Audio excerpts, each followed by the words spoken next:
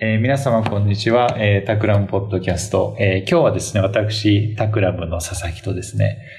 ゲストをなんとお二人もお招きしてお送りしております私がですね、クリエイティブノーイングというですね、ワークショップをやっているんですけども、今日お越しいただいた、岩松さんと鈴木さんは、そのワークショップにご参加いただいていた、お二人です。で、特にお二人の発表が、私自身もすごく勉強になってですね、ぜひ、リスナーの皆様にもご共有いただきたいなということで、今日お招きしております。で、テーマはですね、D2C ですね。ダイレクトトゥーコンシューマー D2C のテーマで、以前、ポッドキャストを一度、お送りしているんですけども、今日は岩松さんは、アウェイについてですね、はい、特にお調べいただいたので、ちょっと別の、なんというか、番組で、次に鈴木さんに後ほど、お話しいただこうかなというふうに思います。で、まずは岩松さんと、主に、アウェイっていうですね、新しいスーツケースのブランドがあるんですけども、その D2C を語るときに必ず取り上げられる会社になりつつあるんですけども、この会社がどういう会社なのかっていうところからですね、ちょっと深掘っていってですね、そのビジネスモデルとか、彼らの体験設計の仕方とか、あとはどういう人が会社を始めたのかとか、そういうことをお話しできたらいいかなというふうに思います。そしたらじゃあ、岩松さんはお願いいたします。ちょっとじゃあ簡単に自己紹介から、はい、お願いします。はい。はい、こんにちは。コニカミノルタのヒューマンエクスペリエンスデザインセンターというところに所属しています。デザイナーの岩松と申します。はい。で、今回はワークショップの中でアウェイっていうところが、テーマの一つにあったので、そこについて調べてきました。はい。ありがとうございます。アウェイってどういう会社かを教えてもらっていいですか？そうですね。会社で言うと、スーツケースっていうアイテムで、注目され、いわゆるスーツケースっていう、凝り固まった市場を、革新していたっていうところが、メインのトピックであるんですけど、D2C っていうところの側面で見ていくと、世界観の作り方だとか、細かい名前の付け方とか、きめ細かい体験設計というところがかなり面白い企業かなと。なるほど。思います。じゃあちょっとなんかあれですよね。まだできたばっかりの会社ですよね。2014年とか5年とかにできたんですね。ですね。まだ5年も経ってないですよね。はずですね。2015年の多分8月とかだったと思うんですけど。そう、今なんかね、岩松さんに売り上げっていうか、販売台数の、グラフを見せていただいてるんですけど、ローンチしたのが2016年ぐらいですけど、2017年に5万台ぐらい出て、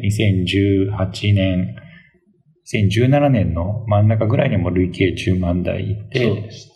2018年の真ん中ぐらいでも累計50万台ぐらい売ってるって、とんでもない台数を売ってる会社です。で、ちょっとさっきアウェイの特徴として世界観の作り方みたいなのが挙げていただいたんですけど、何か事例をいくつかご紹介していただけますか？そうですね。スーツケースの会社と称されるんですけども、作っているものとしては、スーツケースの中に入れるもの、で、小さいバッグだとかもあるんですけども、それにとどまらず、インスタグラムだとか、SNS 系の世界観の作り方が、まずそもそもスーツケースの会社なのかというような、そうなんですよ。作り方というか、わかる。構築のされ方をしているのかなと。あとは、ヒアっていうマガジンですね。アウェイっていう社名に対して、ヒアっていうところ、ここの、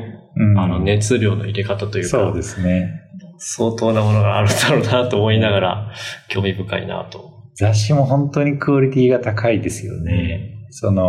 クリエイティブクオリティが高くて、紙の質感とか、あとは写真とか、あとは文章だからこう編集のクオリティもすごく高いっていう感じのマガジンがありますね。で、それのみならず、ポッドキャストも、始めていて、ここはちょっと調べていくと、1年前くらいから更新されていない。ちょっとね、止まってますよね。っていうのがあって。気になってちょっと聞いてみたら、もしかすると、そこで戦略をピボットしたのか、そうですね。多分柔軟にそこはメディアを見定めているのかな、そうかもしれないですね。ちょっとその辺はエクスペリメンタルにね、実験しながらやってるんじゃないかなという感じはしますね。はい。スーツケースと言いながら、もう創業者は2人なんですけど、旅行のプラットフォームというか、旅行っていうところにずっとフォーカスしていて、ファミリーミアム層のターゲットっていうところもあるんですけど、物買わないよねっていうところで、なんでスーツケースって一瞬、最初は調べて思ったんですけど、彼女らが言ってたのは、物からことに行くんだったら旅行を絶対するでしょってなった時に、なるほど。スーツケースっていうのが、結局スーツケース持っていくので、で、その中にいろいろ詰め込んで。そういうことだったんだ。って書いてありました。うまいなと思いながら、ちゃんと考えて、スーツケースっていうアイテムから入ったっていうのが、なるほど。面白いなと。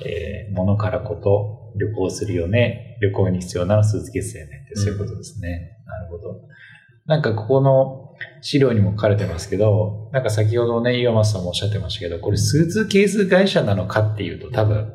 違うんじゃないかなみたいなところがあって、ね、彼女、創業者の2人も言ってる通り旅行のプラットフォーマーみたいな、そういうところになっていくということで、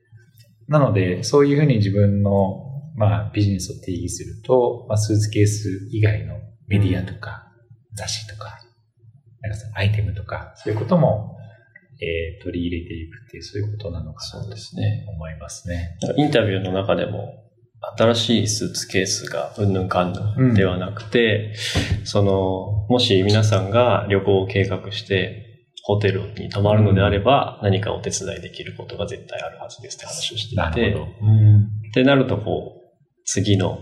戦略というか、こういうことをやるんだろうなっていうのが、なんかうっすらちょっと見えてきたり。なんか岩松さんが発表してくれたアウェイが取るのではないかという次の戦略の話がすごい面白かったんですけど、ちょっとそこを教えてくれますか？そうですね。D2C の特徴としてやっぱ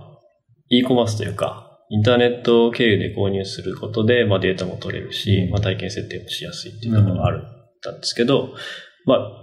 最初から疑問だったんですけど、っていうことは店舗も少ないし、ウェブで買わせないとお金が入らないってことは、その前の設計が多分一番大事になってくるなってなった時に、例えば先ほど言ったように旅行の計画から売っていくとか、容易に想像できるとか。だから例えば旅行のプランニングを、アウェイとかヒアみたいな雑誌の世界観っぽい、いい感じでアレンジしてあげますみたいな。そうですね。例えばね。やっぱヒアに載っているような面白い旅のストーリーが、そのまま旅行プランになってると、そのままもう行っちゃうだろうなっていう気がしてて。わかる。その辺の作り込みというか、展開の仕方はやっぱりね、自分たちでやっぱスーツケースメーカーって多分全く思ってないので、ただディスラプトしていくのはスーツケースメーカーっていうところで、そこのギャップがなんかかなり面白いなと、面白いですね。僕はこの後もずっとアウェイのことが気になってて、この前創業者の方のインタビューを聞いてたんですけども、アウェイっていう社名の由来についても語られていて、この辺ってなんかご存知ですか？いや、ちゃんとは、なんとなくそういう感じかなっていう感じがありますけど。で、彼女が言ってたのは、なんかgo away。要は、ここではないどこかに出かけるっていう、ちょっとね、アウェイってネガティブな、なんというか、コノテーションも含んでいるわけですけども、彼女が言ってたのは go away。とにかくここではないどこかに出かけて、新しい体験をするっていうことを助ける会社になりたいから、そのシンプルにアウェイっていう社名にしたって言ってましたね。公式のハッシュタグが、アウェイ.travel とかじゃなくて、トラベルアウェイなんですよ。なので多分、そこが多分 Go Away をこう、文字ってなのか。そうですね。なんかあるかもしれない。そうでしょうね。あと何かちょっと個人的に印象に残ってるのが、その創業時の冊子配ったみたいな話もすごい面白かったですね。そうですね。これも、なんか今思えばアウェイの世界観の作り込みってかなりもうハイブランドのようなビジュアルを設けて作っているんですけど、これにたどり着いたのが、まあその創業当時のニュースリリースというかの記事の中で書かれていて、めちゃくちゃクオリティの高いこの旅の物語を集めた本を売り出しますと。で、そこに限定で初回商品が買える商品券をつけて売るので買ってくださいみたいな形で書いてるんですけど、その下の方行くと、もう、なんですかね、学生が作ったとは言わないですけど、ザ・ CG みたいなスーツケースがあって、なんかそこのクオリティの今のクオリティから考えるとやっぱ創業時っていうと、その感じというか、まだそこまでできてないのかなと思いつつも、やっぱ本のクオリティに関してはどう考えても高くて。なるほどね。でまたここの名前の付け方も憎くて、What's a place we return to っていうところ。結局、みんな旅ってやるんだけど、ここに帰ってくるよっていうところ。まあ自分たちの会社の歴史も表しているとか、そこが面白いですね。その製品のローンチが間に合わないから本を作ったっていう感じなんですけど、そこをやっぱこう楽しみながら、自分たちがそれはやっぱチャンスだよねっていうところの転換の仕方っていうのは、その辺がね、素晴らしいね。いいですよね。まあなんか普通に考えると、商品間に合わなかったらね、ローンチをディレイさせるけど、まあそれを逆手にとって、なんか冊子を作って、商品券を挟めといて、なんかこう逆にこれがプロモーションでバズって、結局初年度5万台売れたっていうことですよね。なるほど。なんかあれですね、まあ今お話聞いてると岩松さんこう本当にいろんな情報ソースを当たりながらアウェイのことをなんというか立体的に、把握されようと努められたこう様子が伝わってくるんですけども、岩松さんもおっしゃってましたけど、こうアウェイをこう調べていくと、なんかだんだんこの会社のことが好きになってきたみたいなことをおっしゃっていただいてたんですけど、なんか具体的にどういうポイントがグッときましたか？なんですかね。まあやっぱり社員さんだとか創業者の方がもう普通にインスタグラムのストーリーに出てきて、なんか楽しそうにわーって喋ってるとか、なんかやっぱその D2C のブランドでよくある透明性みたいなところで、何にお金をかけて、何のためにこれをやってますっていうのを、ちゃんとメッセージとして発信していて、なんか調べたら、どっかで言ってるんじゃないかなっていう気はすごいしてて、なんか何かを隠そうとしてるっていうよりかは、自分たちがやりたいことをもう全部ユーザーに届けて、共感する人をまあ集めているというか。だからその D2C で透明性が大事だって今おっしゃっていただいたんですけど、ちょっとその辺を深掘って教えてくれますか？そうですね。まあ、ウェブサイトに行くともうすぐに書いてるんですけど、なんでアウェイがこの価格でこのクオリティを実現できているのかっていうのを、もうちゃんと、明示していると。で、それもなんかこう、ページの後ろの方とかではなくて、もうトップで割とわかりやすいところに書いていて、まあ、だから安いんですよ。だから、高品質なんですよっていうのを歌ってだとか、あとはホームページだけじゃなくて、もうその内容を、もうインスタグラム上のポストでもやっぱやっていて、結構アピールしますよね。なんかそこに、なんていうんですかね。なんか対ユーザーを遠い存在っていうか、やっぱ隣にいる友達感覚で、なんでこれこんな高いのって聞いて、これはこういう理由だよっていうのがすぐ答えれる感覚でなんかやっているのかなっていう。なんかその辺はね、その D2C のいいポイントですよね。なんか本当こうダイレクトなので、なんていうか、数字、何千人とか何万人とか数字で語られる、なんかマスユーザーじゃなくて、隣のなんとかさんみたいな、そういう感覚でコミュニケーションするっていうことがね、大事ですよね。だから SNS とかも、プロモーションツールじゃなくて、なんかコミュニケーションツールとしてすごく丁寧に活用してる感じがしますね。あとは他の D2C ブランド見てても、やっぱ原価開示っていうのは結構いろんな会社がやってて、そうですね。例えばエバーレーンっていうね、アパレル系の D2C があるんですけど、そこに至っては、アパレルなんで結構アイテム数多いんですけど、全アイテムで原価開示していて、レーバーコストが、輸送費がとか、そういうの全部開示していて、本当に透明性みたいなところが、ミレニアル層以下の人には、価値がすごく置かれ始めているなっていうのを感じますね。なるほど。あとあれですよね、製品のポジショニングの話も面白いですよね。そうですね。スーツケースって結構もういろんなプレイヤーがいて、なんかね、業界の巨人みたいな人がいるわけですけど、なんかその中でどうアウェイがポジションを取っていたのかっていう話を、山下さんの方から。そうですね。ご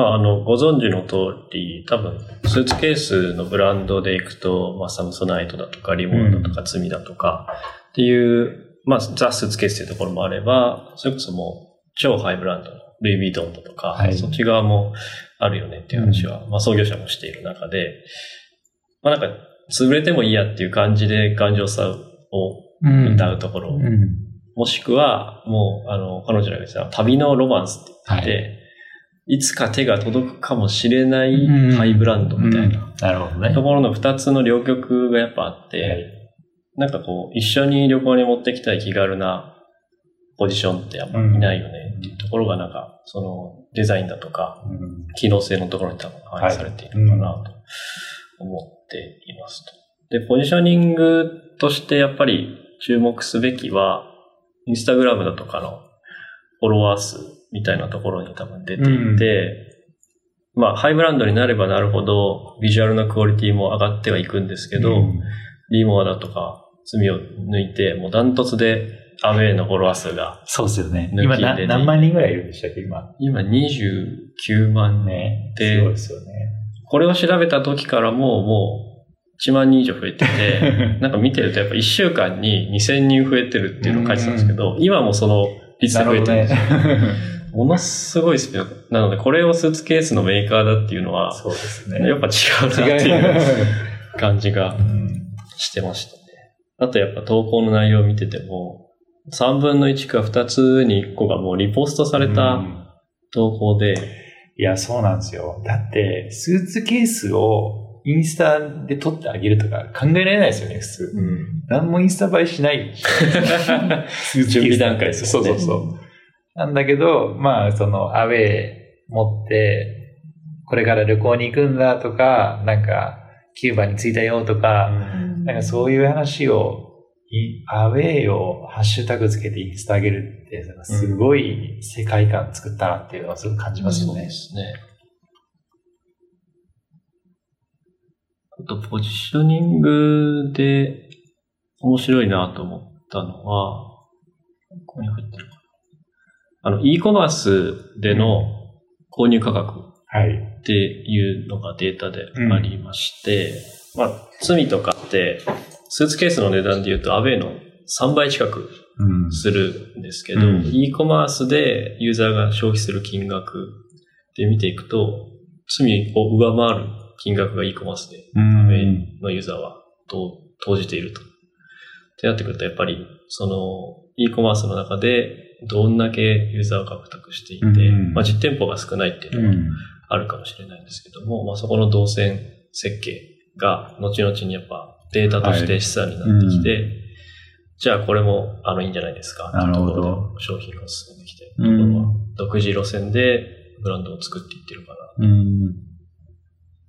そうですね。この辺も面白いですよね。あと結構あれですよね、アウェイはスーツケースだけじゃなくて他のアイテムもいっぱい売ってますよね。そうですね。そのスーツケース以外のアイテムも名前の付け方が僕は好きで、トラベルユニフォームっていう名前でずっと作っていて、なんかそう言われると、何でも作れちゃうんじゃないかなと思っていて、それこそ服だってそうだし、はい、その時に持っていく水着だってそうかもしれないし、ね、なんかやっぱ、その箱を抑えてしまって、その中で世界を作っていくっていうのは、なんか普通にスーッと入ってくるストーリーだし、なんかすごいその名前の付け方とかプロダクトのポジショニングの仕方とか、なんかこうただこうデザイン的に素敵な世界観、素敵なグラフィック、なんかいいプロダクトデザインっていうことをしてるだけじゃなくて、こうなんとなく裏側にこうすごく戦略的な企みみたいのを感じますよね。確かにね、ユニフォームって言っちゃえば、確かにね、旅行ったら水着もだし、なんかトレッキングするから、登山用のシューズがいるかもしれないし、なんか雨具もいるし、なんかその辺全部巻き取れそうな感じがしますよね。私、ユーザーもこう食いつくんじゃないかなっていうような期待感、はい、作られてるな、ね、いいですよね。なんかこう好きなブランドのものって取り揃えたくなるじゃないですか。ね、だからアウェーでスーツケース買うのみならず、まあスーツケースの中に入れるものもアウェーで揃えていく。まあだからね、コスメとか、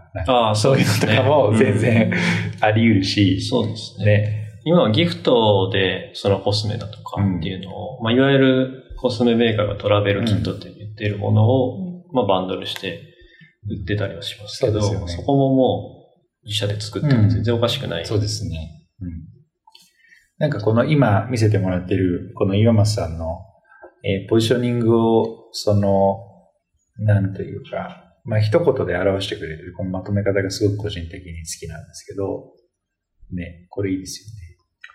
そうですね。結局腑に落ちたのがこういう考え方かなと。何かっていうと、その低価格でまあ機能を果たすっていうのはやっぱツールでしかなくて、まあスーツケースは多分道具だと思ってる人がほとんどの中で、創業者の2人が言ってたのが、一緒に連れて行きたいスーツケースがないって言っていて、なんかそれってもう道具じゃないなと思ってて、で、プラスハイエンドのブランドって、まあロマンスっていう表現がされてましたけど、いつか届くんじゃないかって多分、そういう価値観ともミレニアム層とか以下に関してあんまり重要じゃないというか、まあ実際自分の今の暮らしだとか、経験にどう関係していくかっていうのが大事かなと。で、あと次にやっぱ考え方としては、旅行に誰と行くかっていう感覚で多分ブランドを作ってるんじゃないかなと、僕は思ったんですよね。なんか話が合うとか、なんか自分はここはこう安い店で済ませたいのに、すごい高い店をお勧めされるとか、なんかそういう感じなのかなっていう。高いブランドのもので、一緒に行くのもいいんですけど、なんかずっとなんか傷がついたとか、気を使うとか、逆になんかすごい薄汚いものを持っていくっていうのも嫌だし、っていうところが多分価格設定にも大きなファクターとして入ってきて、D2C は結構こういう観点で語れるんじゃないかなとか、個人的に面白い。ね、確かにね、このパートナーって意味で言うと、まあ、創業者の2人が、まあ、創業直後ぐらいに、旅によく行く人800人ぐらいね、インタビューしたって言ってましたけど、まあ、その縁がすごく、多分、創業メンバーの800人に話聞くと多分もうあれなんですよ。血肉になるんですよね。だからもうなんか何かを考える、作る、するときに多分もうそれが染みついていくレベルまでいったんだろうなみたいなところがあって、まあ、それがこのパートナーっていうところで紐づいたかもしれないですね。そうですね。なんか鈴木さん、キャスパー中心にお調べいただいたと思うんですけど、アウェイどうですか？アウェイ、大きい違いをちょっと思ったのが、アウェイって出かけるときに持っていくもので、キャスパーって家にあるものっていうのが結構違くて、なので、戦略的にどう広げていくかっていうのを今松さん調べてくれてたと思うんですけど、アウェイはすごいやりやすいんだろうなっていうのを思いました。ちょっとずるい。時間も場所もたくさん使えるとこなんだろうなって思いました。なるほど。いいことですね。人材っていう意味合いでいくと、ワビパーカーの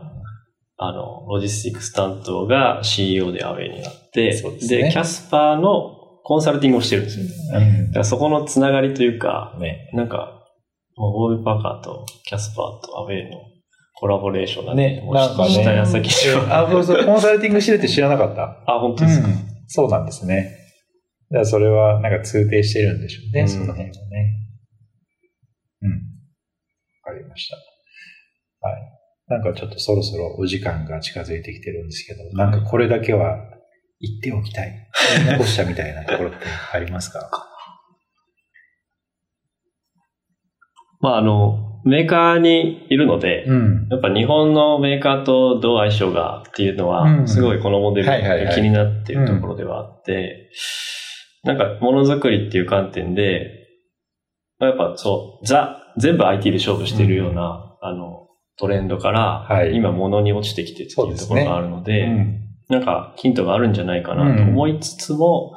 調べれば調べるほど、これはものづくりのメーカーではないっていうところも分かりつつ。ね、そうなんですよ。まさに今ね、山さんおっしゃった通り、なんかずっと今までソフトウェアの世界で、ビジネスの派遣が決まりつつあったところから、ハードに落ちてきたっていうところで、それチャンスと捉える人もいるんですけど、なんかそのハードとかソフトとか全く別のレイヤーで、なんかその競争というか価値の作り方がそっちにシフトしていて、それってなんかやっているのは業界的に近づいてきてくれたけど、全然違うよねみたいな。そうですよね。食いに来ただけみたいな。そう。そうなっちゃうから、その辺は、なんというか、ね、近くて遠い。なので取り組みがいはあるんじゃないかなと個人的に思ってるんですけど。はい、わかりました。なんかね、アウェイについては実はいくつか掘り下げたいところがあるんですが、ちょっとお時間が来てしまったので、今日はこの辺にしたいと思います。で、タクラムのポッドキャストはですね、リスナーの方からのフィードバックを得ながら、コンテンツを考えたりとかしてますので、何かご質問とかコメントがありましたら、ハッシュタグタクラムキャストまでお送りいただければと思います。ツイッターを常々チェックしております。そしたらですね、今日は、コニカミノルタの岩松さんに、ゲストでお越しいただきました。ありがとうございました。ありがとうございました。